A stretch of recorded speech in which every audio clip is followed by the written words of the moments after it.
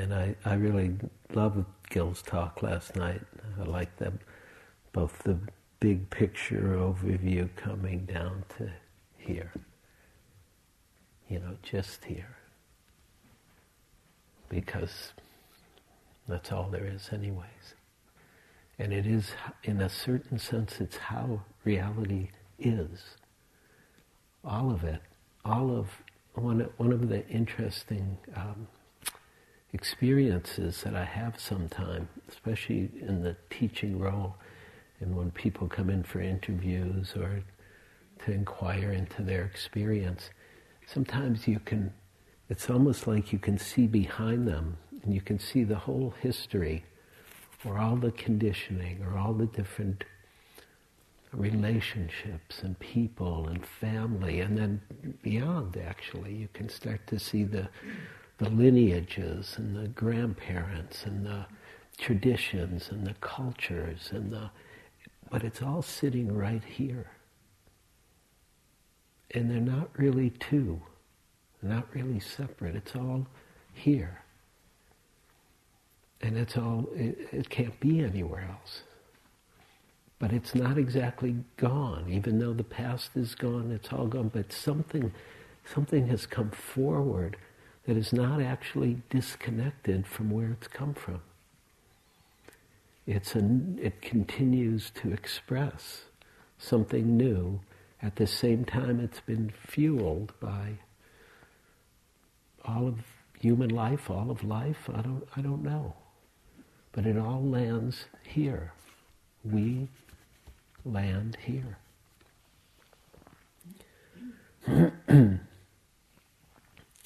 And it was a beautiful description of the path of, in some sense, gathering ourselves, letting go of the extraneous, of the extra, of the habitual, and then landing at home or here or now, and then even the usual way we know ourselves starting to become more transparent. And that really nice way, Gil said, even the self disappears at a certain point. And then the peace or the freedom or the awareness that's here. And I just had that whole feeling of the path and beautiful sense of the path. And then I was in the dining room, the yurt, what you could barely call a dining room for the teachers. And I don't have any reaction to that at all.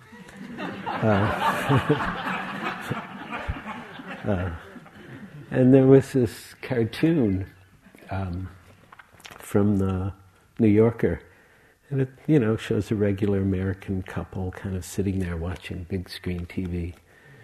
And it says, "This week on The Amazing Race to Enlightenment, can Susie and Johnny achieve right mindfulness? And will Barb and Candy be eliminated for relentless clinging to the self?"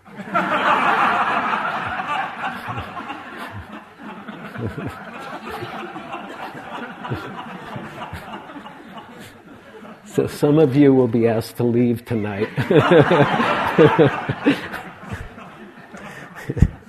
If after this talk you're still clinging to the self. We've come a long way, huh? I mean,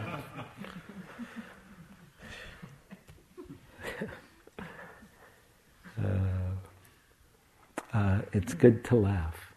It's good to laugh. One of the ways the followers of the Buddha are sometimes described is happy and peaceful and easily delighted and things like that. And then at the end of this long list one time I saw, it said, and they have a gazelle-like mind. A gazelle-like mind. And I thought, what a beautiful image. And I was around gazelle this year in Africa, and they're just like a certain kind of lightness. I mean, they can move and they can jump, and they're very light. But I didn't know what it meant, right? A gazelle-like mind. So I was looking in the commentaries, and what it means is that they were lighthearted. That they were lighthearted, and it's a beautiful part of practice. because we take it very seriously. You know, it's what we love, it's what we care about. It's very important to each person here in your own way.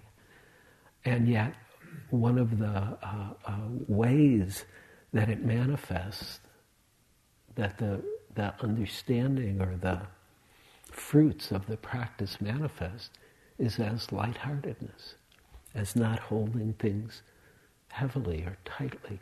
Even though things can be very hard or very difficult, or we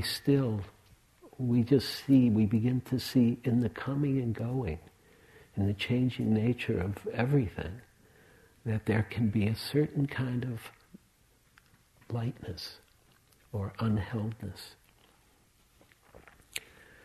And Gil was pointing at that a lot last night, the non-clinging. Sharda had talked about it, and the talk earlier about, when we do practice, we're just realizing something that's already here, something that is our birthright. She was quoting Ajahn Chah. She said the original mind is already peaceful. And discovering our original mind, what Ajahn Chah would call original mind. John was talking about it as the unfabricated. And so I'd like to continue the exploration that Gil began, or really that we've begun since the beginning, and then Gil took forward last night. And I'd like to do it a little bit in the spirit of New Year's, in this sense. We'll have a little dharmat later that'll be really, I speak more to this false idea of New Year's. But I don't need to do that tonight. But in the spirit of it, I'd like us to be a little playful, or a little lighthearted, a little exploratory. Because, let's face it, this is a pretty subdued New Year's Eve party. This might be the most exciting part. So let's see if we can, rock it out in a very mindful and way, even though we're staying home the whole time. So I'll give you a short version. It's really a quote that I use and like a lot lately of the path. One simple way to talk about it. Kind of summing up in one way, in one sense, what Gil was saying, which is to study the Buddha way is to study the self. To study the self is to forget the self. To forget the self is to awaken with all things. To study the Buddha way is to study the self. To study the self is to forget the self. You could say let go or relax or forget the self. To forget the self is to awaken, sometimes translated as become intimate or close to or at home with all things.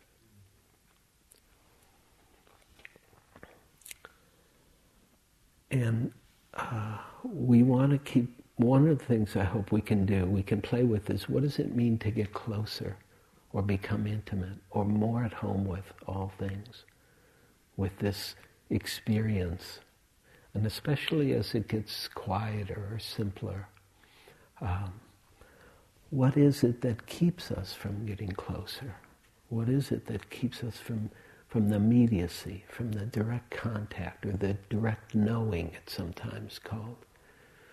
And again, I think I talked a little bit in the beginning about different kinds of mindfulness. We can be mindful from a distance, or we can start to become closer, that the mindfulness can begin to saturate the experience or know the experience by being in contact with the experience, not being separate from the experience, even though we might not be, let's put it this way, it's almost like, I don't know if this is a great way to say it, but I'm going to say it for now, that like we identify with the experience totally, at the same time we disidentify from the experience.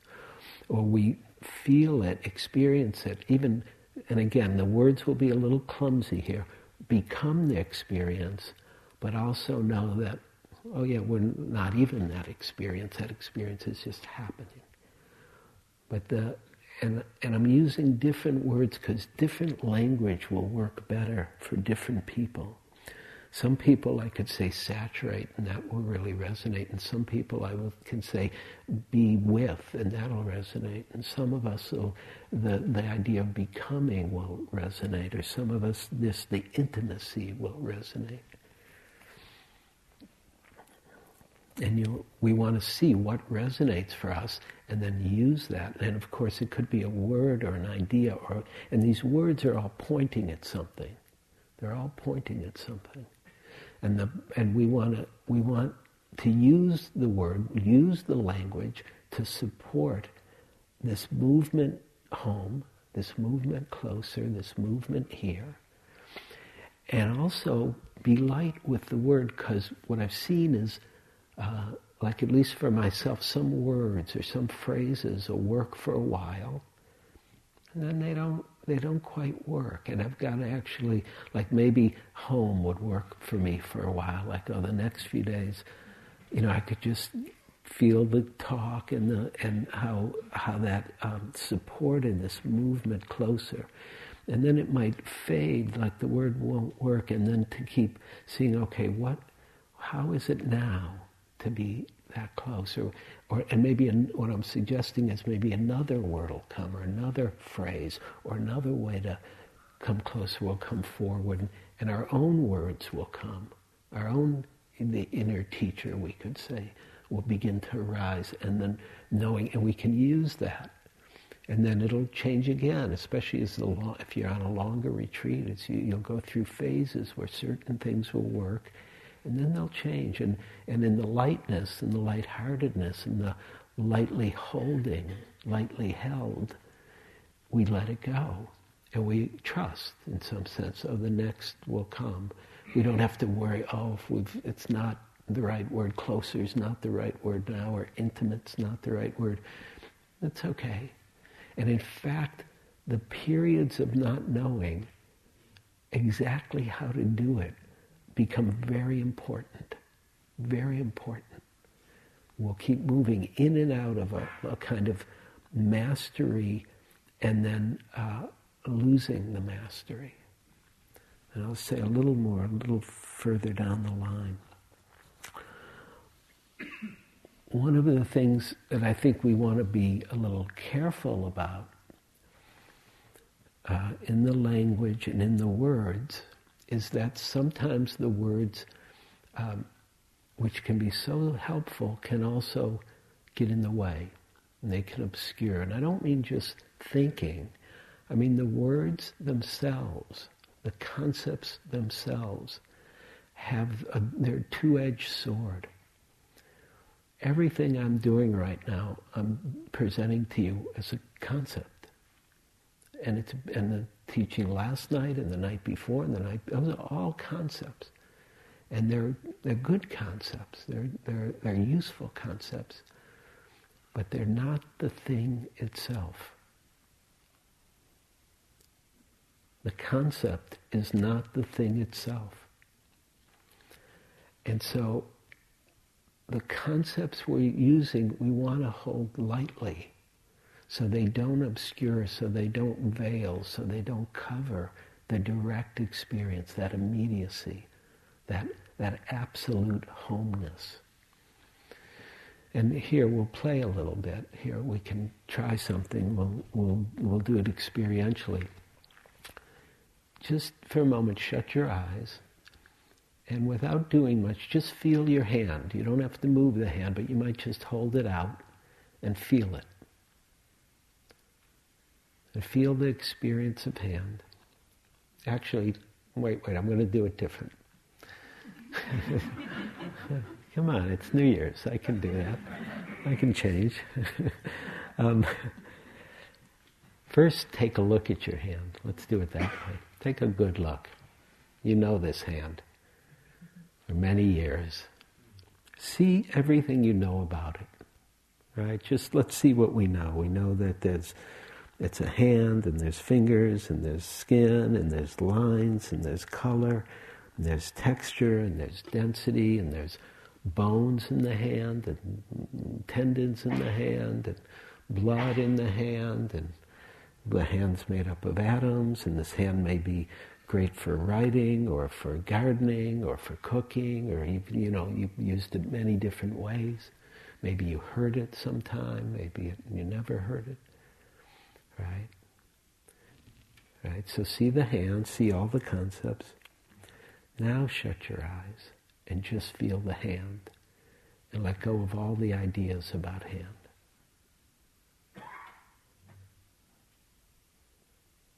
And notice the difference between the ideas, the concepts, and the direct experience. Hand.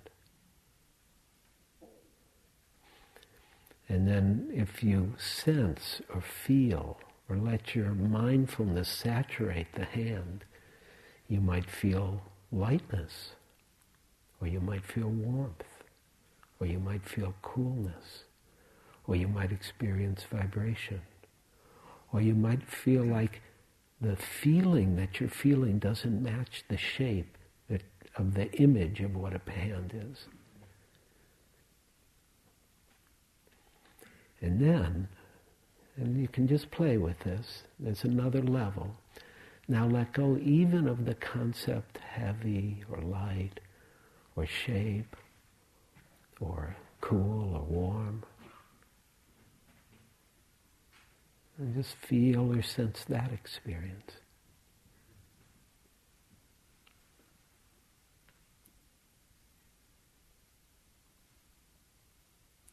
And just notice what happens, how that might shift the direct experience to let go of all the ideas and history of the hand, and then even the phenomenological language of hot and cold, and big or small, or light or heavy.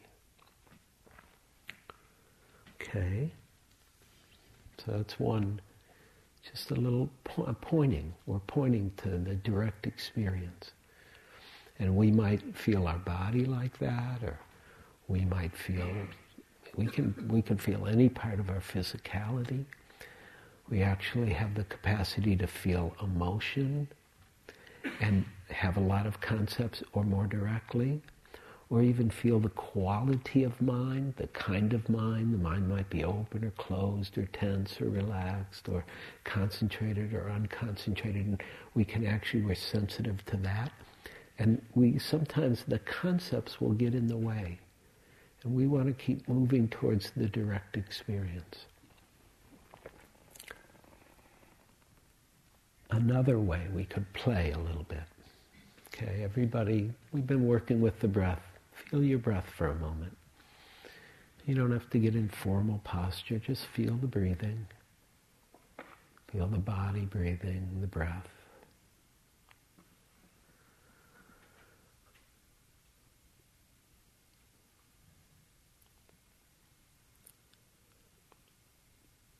Notice what the breathing feels like.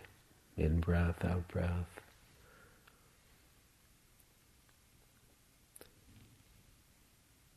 And then let go of the idea of breath and just feel that experience.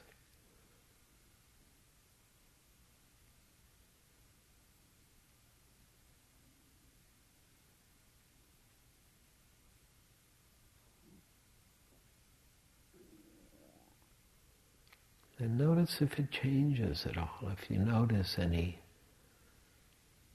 difference.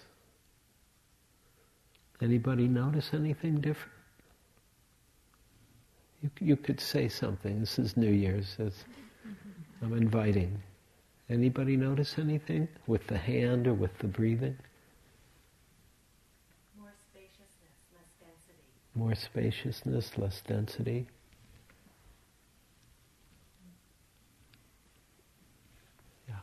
My breath was more smooth. More smooth. I wasn't thinking of the breath. Right. Okay, got more smooth. More easeful in that way. Anybody else? It was easier with the hand than the breath. Easier with the hand than the breath. Yeah, I wondered about that. Yeah. So I would just want to point to the concept and the direct experience. Because even with the breath, the word is not the thing itself. The concept breath is not the breath. It's a concept. It's a good concept. It's a useful concept. Now, one of the Zen teachers, Wang Po, who I was reading this year on retreat, he said, to be absolutely without concepts is called the wisdom of dispassion. Mind is like the sun, forever empty, shining spontaneously, shining without intending to shine. This is not something which you can accomplish without effort, but when you reach the point of clinging to no thing, to nothing whatsoever, you will be acting as the Buddhas act. This will be acting in accordance with the saying, develop a mind which rests on no thing whatever. So he talks about to be absolutely without concepts. It's called the wisdom of dispassion. Now you notice, I hope you noticed, how did he do that? With concepts, okay? You got to watch out for the Zen guys in that way. When they say absolutely without concepts, they're using concepts, and they know how to use concepts. It's a little like what Sherda was reading from the Shinshin Ming, right? The great way is not difficult for those who have no preferences. Beautiful, poetic, more accurate to say the great way is not difficult for those who are not attached to their preferences. So there's one concept in particular that I think we want to keep looking at. And at least in my home, my house, that concept is called Eugene. Right? You may have a different name for your concept. Right? But it's a very important concept to pay attention to, and Gil was pointing us toward it last night. This idea of what sometimes is called selfing. And I want to be careful here because there's a lot of talk in the teachings about not self. Sometimes you'll hear no self, sometimes you'll hear selflessness, sometimes you'll hear, I, me, and mine. And it's a central teaching. It's a central concept to start to investigate. But the problem is we hear it through our sense of self. And our sense of self includes a certain kind of judgment that we have. And so we think the sense of self is bad. We have to get rid of it. And there's a whole pattern there that I was hearing in the interviews today, which is self-judgment.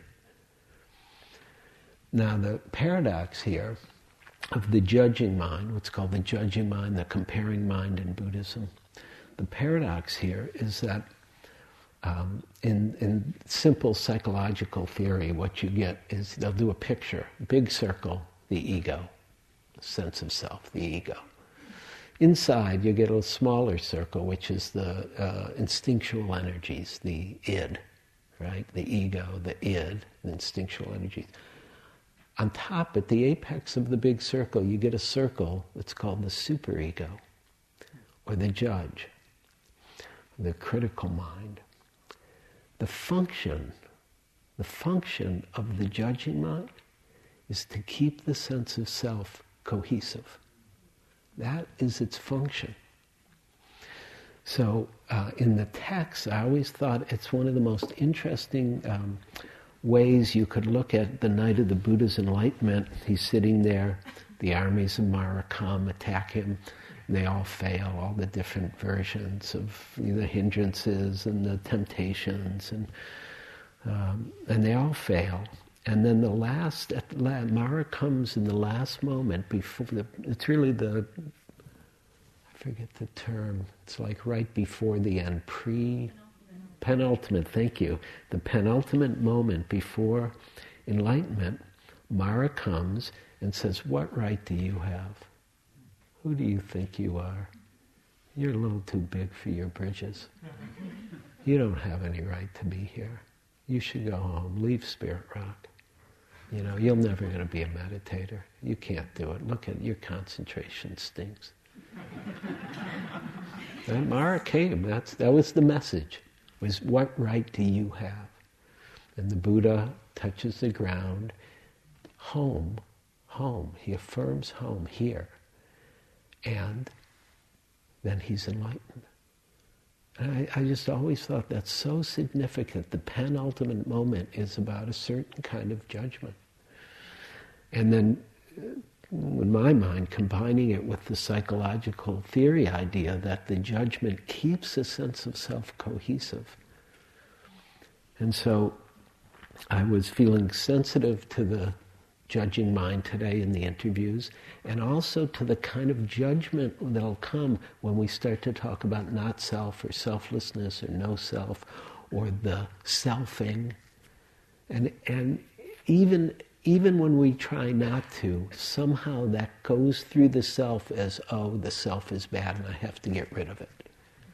That's some way, shape, or form. And that's not what we're actually saying. And Gil said it. He said, the Buddha said, oh, basically the Buddha wouldn't answer the question about self. He said, you know, is there a self? He won't answer. Is there not a self? You know, will not answer. Is there both self and not? He just won't answer. When the guy left, and Ananda said, well, why didn't you answer him? He just said it'd be too complicated. Meaning it's not so helpful to think in those kind of absolutes. But he did talk later about not self. But before we go there, I just want to say a little more about the superego. Because I want you to pay attention to it. I think it's an important place to be diligent in practice. I personally believe it's one of the single most limiting qualities of mind for us. We're harsh on ourselves, we're hard on ourselves, and the really sad part, the tragic part, is we believe the judgments. And they are not true. In my reading of Buddhism, your value is unassailable. Your value is unassailable. You know, we are lucky enough to have, I think, the only religion with the serial killer as a hero. Seriously. I mean, that's a wild religion that has that happening, right? The story of Angulimala, he'd killed 99 people, he was going to kill the Buddha, he went after him, and Angulimala had said could run and take down a big rogue elephant. But he's running after the Buddha. Buddha is doing his slow walking, feeling good. It's New Year's, you know, you got to get loose some way.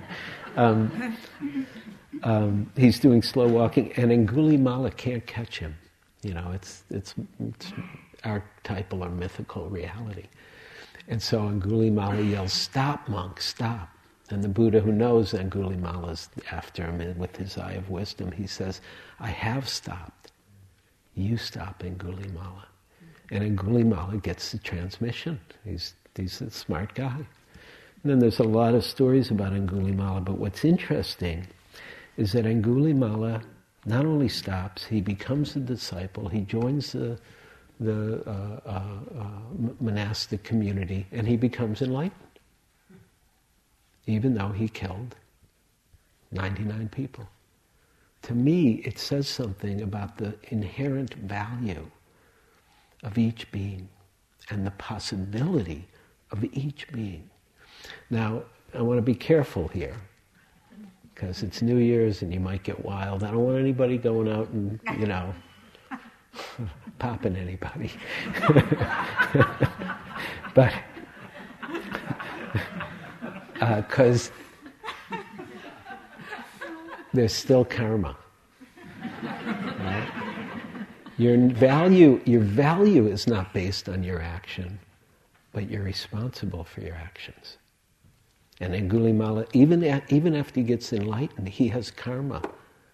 At least, I'm not sure he was first stage enlightenment maybe, but he still had karma happening afterwards. And when the Buddha sees it, he says, bear it, monk, bear it. Because he understands that's how it works. So we're not free to do anything, and especially most people here haven't killed 99 people. The judgments, it's on a certain level, it's sad. Because they're harsh, they're mean, and they're not true. That's maybe the saddest part, they're just not true. I mean, the beautiful heart of the people here, and I mean really everybody, it's easy for us to see. It's one of the blessings of being in the role that we happen to be in, is we get to see your beauty. It just shines, no matter what you're experiencing. And that's odd, because people come in with, the whole range of human suffering. So I want to encourage you to pay attention to the judging mind, be mindful of the judging mind, see what it takes to disidentify, to disengage, to see it for what it is. It's a thought, feeling pattern, and it's not true. Now here's the important part. So this sense of self, Eugene, coming back to that great concept, Eugene. So Eugene knows Eugene in this band of familiarity. And one of the things that happens is the band is a little narrow. And when Eugene's experience starts to go outside of that band, maybe below, and Eugene feels like a tremendous grief for somebody who's died, or for the earth, or for the suffering that's in the world, Eugene's superego starts to come in. Eugene's judge says, come on, what? You're here at Spirit Rock. You have everything here. People are taking care of you. What right do you have to feel this? Or, you're falling apart. Come on, you know how to practice. Stay with the breath. That's what they said, stay with the breathing. Or maybe the expansion starts to come, of that narrow band starts to come on the other end, and it starts to feel really good, or really sweet, or really peaceful. Really peaceful. Oh, it gets really peaceful. And it's like nothing's happening. God, I knew you would never get there. You thought this was it. There'll be some kind of judgment, some kind of idea, some kind of way of saying, no, don't go there. And this is keeping that band in place. It's the same as the circle and the circle above. And especially as the sense of self starts to relax, or we start to forget the self, there'll be certain symptoms. And I was kind of watching them in the interviews today, and I hope this will help you pay attention to the symptoms of the self relaxing, or being forgotten, or becoming a little more transparent. We start to feel like we don't know who we are. Because we don't. That's a good thing, but it's not a comfortable thing. It can often be disconcerting, even upsetting. And all of a sudden we start to feel like, I have to get myself back together. It's one of the symptoms. I'm falling apart. Or wait, I'm not doing it the way I know how. And there's a whole relationship to unknowing here that we want to start to, instead of tensing against, or tightening against, or having judgment come down about what's happening, we actually want to begin to learn how to find our home even in the unknown, even in not knowing ourselves or becoming unfamiliar with ourselves. John Cage, a great American composer and Zen practitioner, he said, I'm trying to become unfamiliar with what I am doing. I'm trying to become unfamiliar with what I am doing. And it begins to point us at our relationship to knowing and not knowing. And we talk a lot here about, knowing the breath and knowing the feelings and knowing the emotions and knowing the Vedana or the feeling tone or knowing, that the mind is thinking, and a lot of knowing, and it's good. It's all good. But within that, we want to also be able to know when we don't know.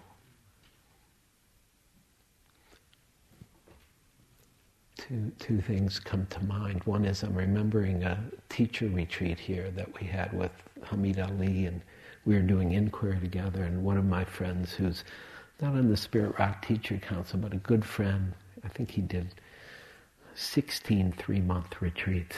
I mean, he'd done a lot of practice, a lot of Tibetan practice, and we were doing this inquiry, and he kept running up to this thing, and then he kept going back to, now I have to figure this out, and he was talking about it, and I have to figure it out. And I know the inquiry well from 20 years of practice, and I know, and I could see what he was running up against. And he was running up against not knowing. And so he kept going, and he's got a great mind, this guy, and he kept going back to what he knew. And I said, what if you open to this? And it went, poof. And you could just see, he's like, oh, I didn't know you could open to this. And I mean, and this guy knows a lot. And what I'm suggesting to you is that the unknown is a very rich place in our practice here, moment by moment, when we get lost or when we're confused, when we get... when we don't know who we are, or when we, like, the word works for a while and then it doesn't work and then we're adrift a little bit, those might be very rich, very important times of practice. Krishnamurti put it this way. He wrote a whole book called Freedom from the Known. Freedom from the Known. And it's a great book. And I told somebody in the interview, yeah, it's a great book. And she said, oh, I'll go read it. And I said, no, don't read it. I never read it.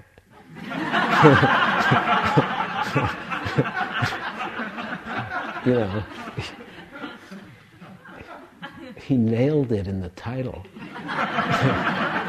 Why would I want to read what he has to say about it? That's just more knowing. Freedom from the known. And that's true. And that's a little bit what I was trying to point at with the hand and the breathing and our direct experience. That as much as we know, we also don't know. And that don't know is an important part of the practice, to let that live. Because that'll lead us further. There's something there. And it's a funny, Nona, don't correct me now, but sometime later if I'm wrong on this, because somebody else told me this. When I'm quoting Nona, I know it's pretty good, our resident etymologist. Somebody told me that intimacy, guy who wrote about it a lot, he said, intimate, has some root that means of the hidden. And it points to something that we actually love about intimacy, that it has a quality of unknowing in it. And so to become intimate with all things doesn't just mean to know them, it also means not to know, to be open to them, to not have any fixed position, but to let ourselves know again and again and again the living reality of each moment. Because that living reality, we have no idea what's next. And even if we know something in one moment, we don't need to know it in the next moment. And we don't need to pretend we don't know anything, Eugene, I know Eugene and all, but I know where Eugene's car is and home and all that stuff, It's a Zen thing. They say not knowing doesn't mean you don't know. So I know a lot of Zen coming. So let's keep going here. So be mindful of the superego, the judge, the critic, harshness, doing it wrong, And see what happens instead of giving, as Gil was saying, authority to that habit. See if you give authority to even being present with not knowing, being adrift. See where it takes you. See what happens. See what happens if you land in it and you don't even know where you're landing. So the other couple pieces, I'd like to keep moving forward here, see if I can get this in. I'd like to talk a little more about selflessness or not self. And here's one of the ways the Buddha would help people to think about or to deconstruct the self. He would say, how do you construe this? How do you understand it, monks, nuns? If a person were to gather or burn or do as he or she likes with the grass, twigs, branches, leaves here at Jeta's Grove, would the thought occur to you, it's us that this person is gathering, raking, burning, doing with as he or she likes? So monks and nuns, they were pretty sharp. No, I wouldn't think that's me, right? Why is that? Because those things are not ourself and do not pertain to ourself. Even so, practitioners, whatever is not yours, let go of it. Be light with it. Relax with it. Forget it. Your letting go of it will be for your long-term happiness and benefit. And what is not yours? Form, body is not yours. Feeling is not yours. Perception is not yours. Mental processes are not yours. Consciousness is not yours. Let go of it. Relax with it. Be light with it. Your letting go of it will be for your long-term happiness and benefit. And so the Buddha pointed out these are the 5 aggregates. He would start to point people at where we grasp, where we hold, where we identify. And then he would say, is there a self there? Is there a self in feelings? Is there a self in body? Is there a self in mental formations? And if you look carefully, no, there's not self. And so let's do one of these little deconstructs together. We'll do a simple one. It's a very traditional one. I'm just going to switch. He would have used a cart. I'm going to use a car as the image. Car is a concept, right? It's a good concept, fun to drive concept, gets us around concept. Gas guzzling concept, hurts the earth concept, it's all kinds of implications of this concept, car. But the car is a concept. Let's take it apart, let's deconstruct it. We've got a big field, let's take out the lights, headlights, taillights, maybe some little forerunner lights or something, take the bumpers off, put them on the ground. Let's take off the hood and the trunk. Let's take the windows out, put those down. Let's go into where the hood was, and we're going to start take the engine apart, take all the parts of the engine apart, put them on the ground. Then we're going to go into the inside, take the steering wheel and all that newfangled gizmos that they have, take that apart, take the seats out, take the back seat out, take the seat belts out. Let's see, what else do we got? Then begin to take the chassis apart, the wheels off, the hubcaps, the wheels, the axles, the chassis, put it all on the ground. Where's the car? Right? Car is a concept. It's a conditioned reality made up of certain causes and conditions known as axle and windshield and seats and engine and all that stuff. And then he would say, apply that to yourself. So here we're going to try to be a little neater. I'm going to put a lot of plastic down right here. Take the hair on the head off, the hair on the body off. Let's take the skin off. Starts to get a little messy there. Then we're going to take the different organs out, take the brain, put it down there, and the pancreas, and the liver, and the intestines, and putting it down there. And then, okay, we're draining, of course, all the blood. We got some buckets, those big auto buckets. We're draining, and then there's some other liquids. I won't go into detail. Other things that all goes. And then the nervous system is there very fine, and the tendons will put that down, and then the bones, and they go down. Where's Eugene? Where are you in all of this? Where are you?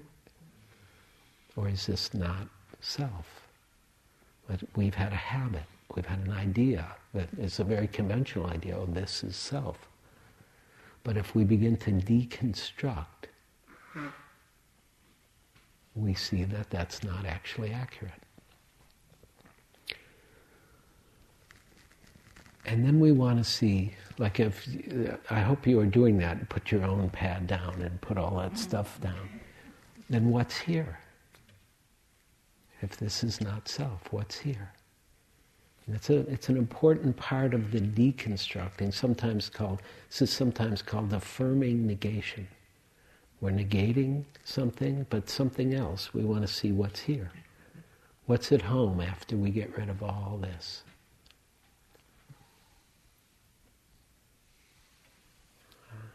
Let's try it one more way.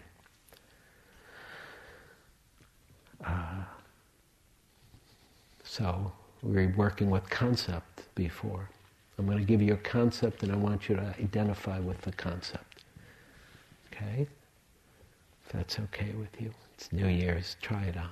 Try on this concept. And you may be a familiar concept to you. So it may be easy to try it on. I am a bad meditator. Okay? And then hold it for a moment and notice the impact of identifying with it or believing it.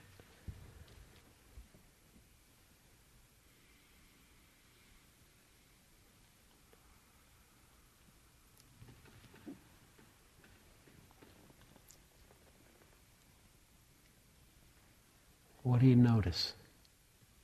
Anybody, when you believe that, identify with it, what do you notice? Tightness, closing. Tightness, closing. Kind of caving in. Pardon? Caving in. Caving in. Embarrassment. Embarrassment. I feel like I'm wasting my time. Wasting my time, added judgment. Okay. So let's play with this whole concept. We're going to cut off part of it. Let's cut off a bad meditator. Let's just cut that off. Let's really cut the concept down. I am. Let's just go there. Feel that. I am. See how that impacts you. And if we hold this idea and belief about ourselves, I am.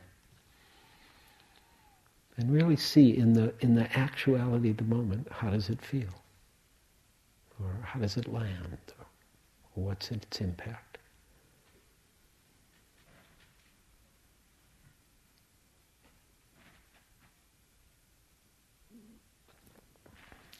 Anybody, what do you notice? Pretty neutral. Pardon? Neutral. More neutral. What else? Familiar. Feels powerful. Powerful? Yeah, it's powerful, I am. Okay. Solid. Feels solid. Okay, let's cut off the am for a second. Let's just go with I. I'm sure you've heard that word. It's come up in your mind once or twice in your life. I. And just feel I. I.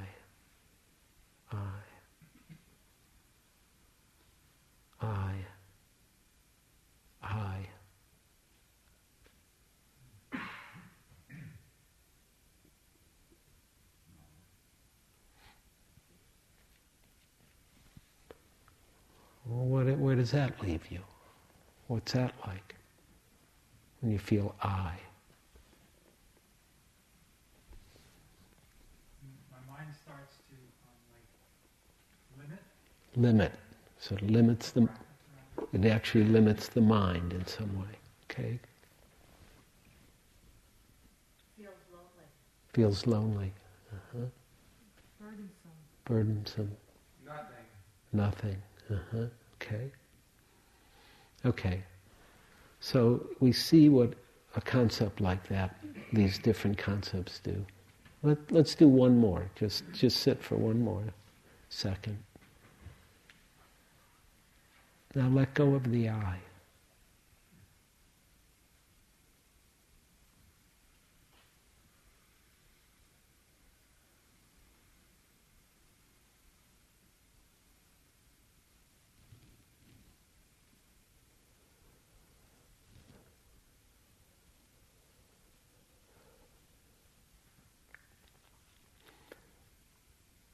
Okay, what happened? How did that impact you? Somebody did a more Zen version of the answer. He just went like this. Expansive. Relief.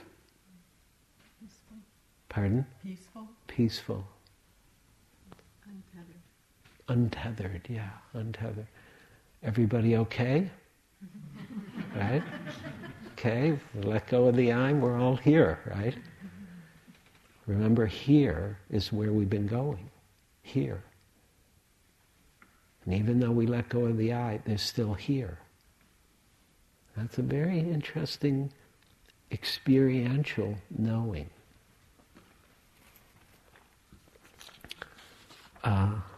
Let's play a teeny bit more, okay?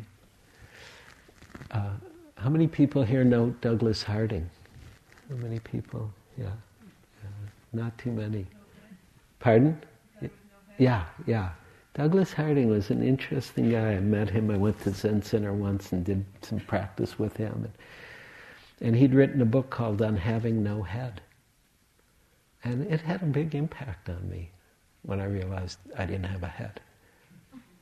And I would like to offer this a little bit the way he teaches to you, because I think it'd be interesting for you to see that you don't have a head. We think we have a head. We have an idea we have a head. We have a concept of head. But remember the quote, to study the Buddha ways, to study the self. To study the self is to forget the self. To forget the self is to awaken with all things, or be intimate with all things. What would happen if you forgot you had a head? And that's too abstract. I'm going to make it more experiential. Pardon?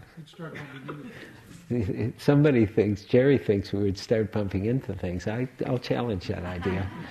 Okay, take a look. Douglas Harding would go like this. He would say, take a look. First of all, see that everybody else here has a head, but you. Like see, you can see their head. Can you see yours? Right? And this, you can turn and look. Look, like take your finger, look at what's here. Like maybe there's some glass rims, and maybe a little bulb here, and the finger's pointing. But I mean, really, take your hand, take a look, and see what's here. There's not a head here. But and then when you see that there's actually not a head, the head's an idea. It's actually an idea. In the direct experience, it's an idea. And if you put the fingers down, what's here? If there's no head. Anybody? Space. Everything's here. Except your head. He had a beautiful title. It was called On Having No Head, Zen and the Rediscovery of the Obvious. Like, we so believe, we have this idea and concept about head, and it's a fine concept, it's good, and comb it and all that stuff, but in the direct experience, what's here is everything.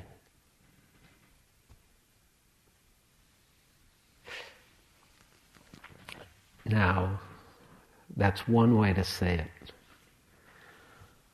The last little play that I'd like to do, well, wait, I'm going to tell you one thing. It's a story that happened to me. I want to add that in.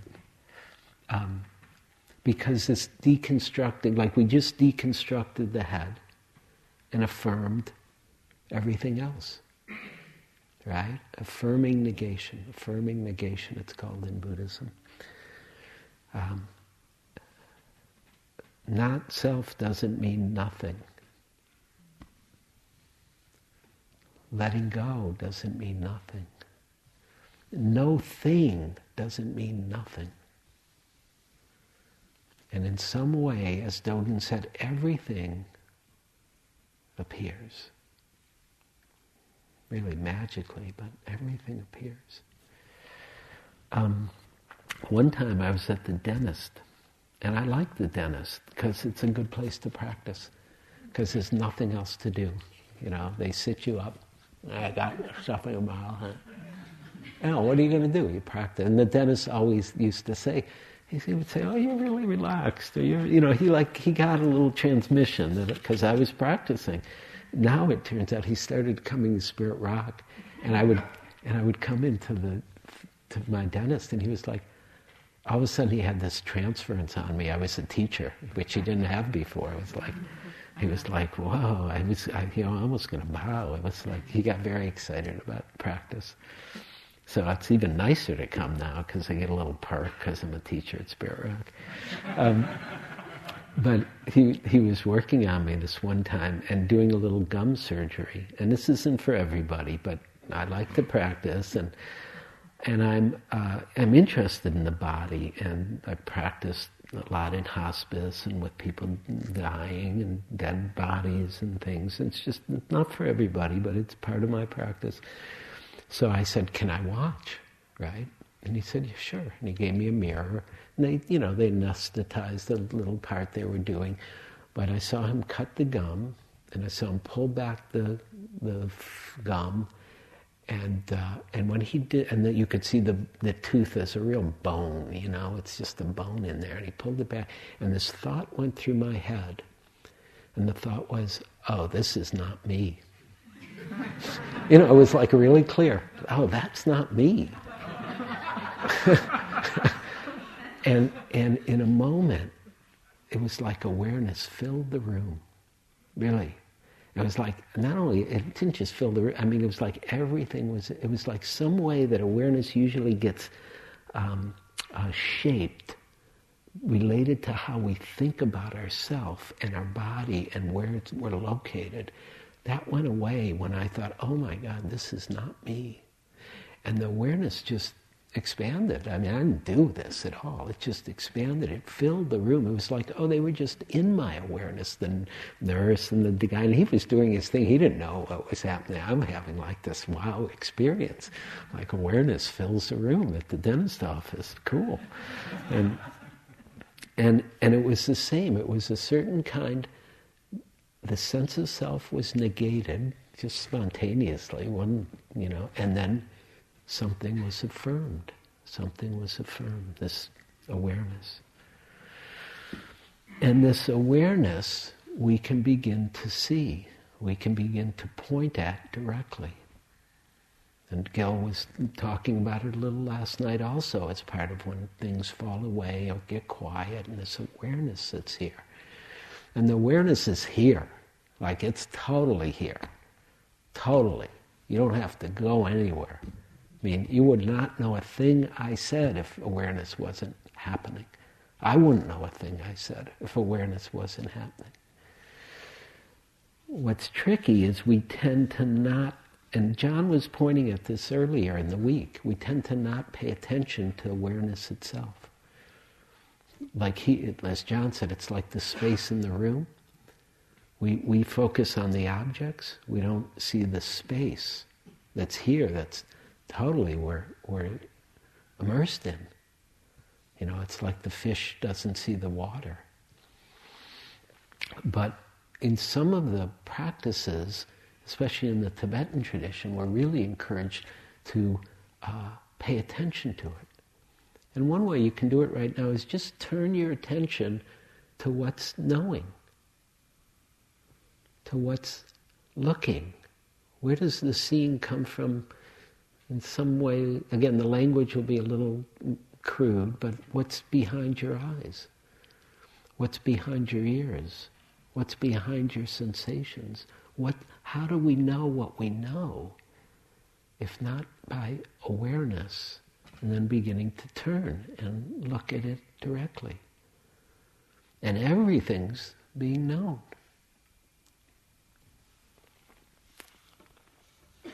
In the Tibetan tradition, they talk about it this way. They say, the whole of samsara nirvana is one's own mind. And this is why the judgment is so sad. Because even the thinking, where does it come from? How do we know it? Awareness, the mind. The mind is amazing. Although the one mind is, it has not existence. And here they're pointing to the nature of awareness. Although the one mind is, it has not existence. When one seeks one's mind in its true state, it is found to be quite intelligent, cognizant, although invisible. In its true state, the mind is naked, immaculate, not made of anything, being of the voidness, empty, clear, without duality, transparent, timeless, uncompounded. All these beautiful pointing, these are words pointing at something that's already here. That is the great background for everything we're doing, and even the foreground sometimes, in which everything is being known, this awareness. In its true state, the mind is naked, immaculate, not made of anything, being of the voidness, clear, empty, without duality, transparent, timeless, uncompounded. The word John used was unfabricated, unimpeded, colorless, not realizable as a separate thing, but as the unity of all things, yet not composed of them. In other words, it knows everything, but it's not bound by anything. This awareness, this cognizing capacity, knowing. The one mind, he says, it goes on, it says, not realizable as a separate thing, but as the unity of all things, yet not composed of them, of one taste. Of one taste. The mind, the one mind being of the voidness and without foundation, one's mind is likewise as spacious as the sky. And this is the truth, our mind is vast. It's vast. Everything's been known. Everything's being known. Arising of themselves or being naturally free like the clouds in the sky, all appearances, feelings, thoughts, breath, reactions, good, bad meditation, all appearances fade away. To know whether this is true, look within your own mind. And when Wang Po was talking about that awareness, that sun that shines without attempting to shine, this is what he was talking about. The sun that shines without attempting to shine. And let's do one more. We'll do one more little play here. And you can relax, but here's my little way of looking at this. Stop being aware right now. I want you to stop being aware.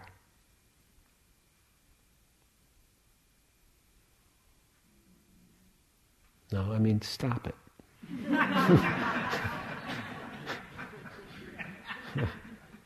Can anybody stop being aware?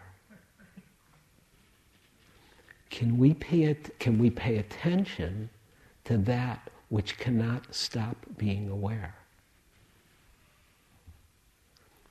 And even that is a little crude. Can we pay attention? How about is there a sense of that which is here,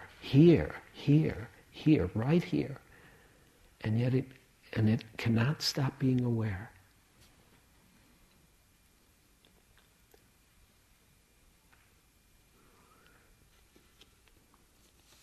So this kind of looking is very tricky, because even to say look means like we expect to see something, right?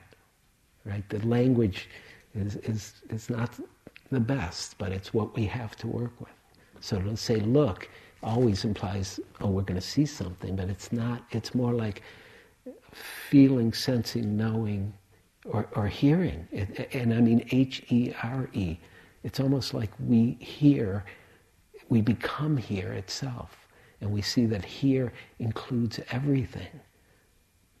And that knowing, that awareness, that mind that the Buddha actually talked about is luminous, this luminous mind. And the Tibetans talk about as the nature of mind is here. And we don't, not only is it our birthright, not only do we not have to fight for it, it's always been here, as far as I can tell. And I want you to look for yourself. I don't want to give any absolutes, but just look and see. Look and see. How is everything being known? Let's sit for a minute. I'm going to end with a poem by Emily Dickinson, which I took one liberty with. I changed the word brain to mind. But she was onto this.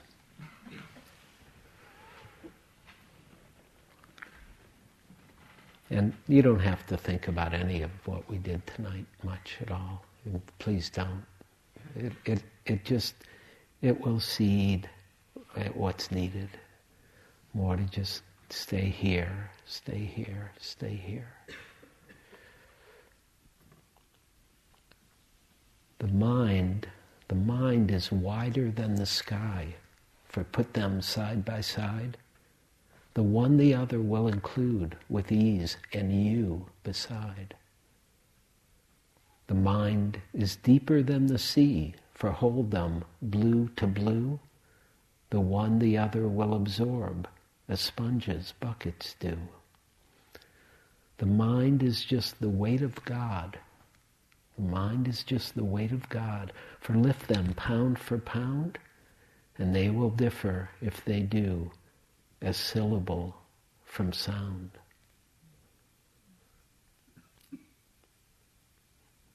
The mind is wider than the sky, for put them side by side, the one the other will include with ease, and you beside. The mind is deeper than the sea, for hold them blue to blue, the one the other will absorb as sponges buckets do. The mind, this mind here, is just the weight of God, for lift them pound for pound, and they will differ if they do, as syllable from sound.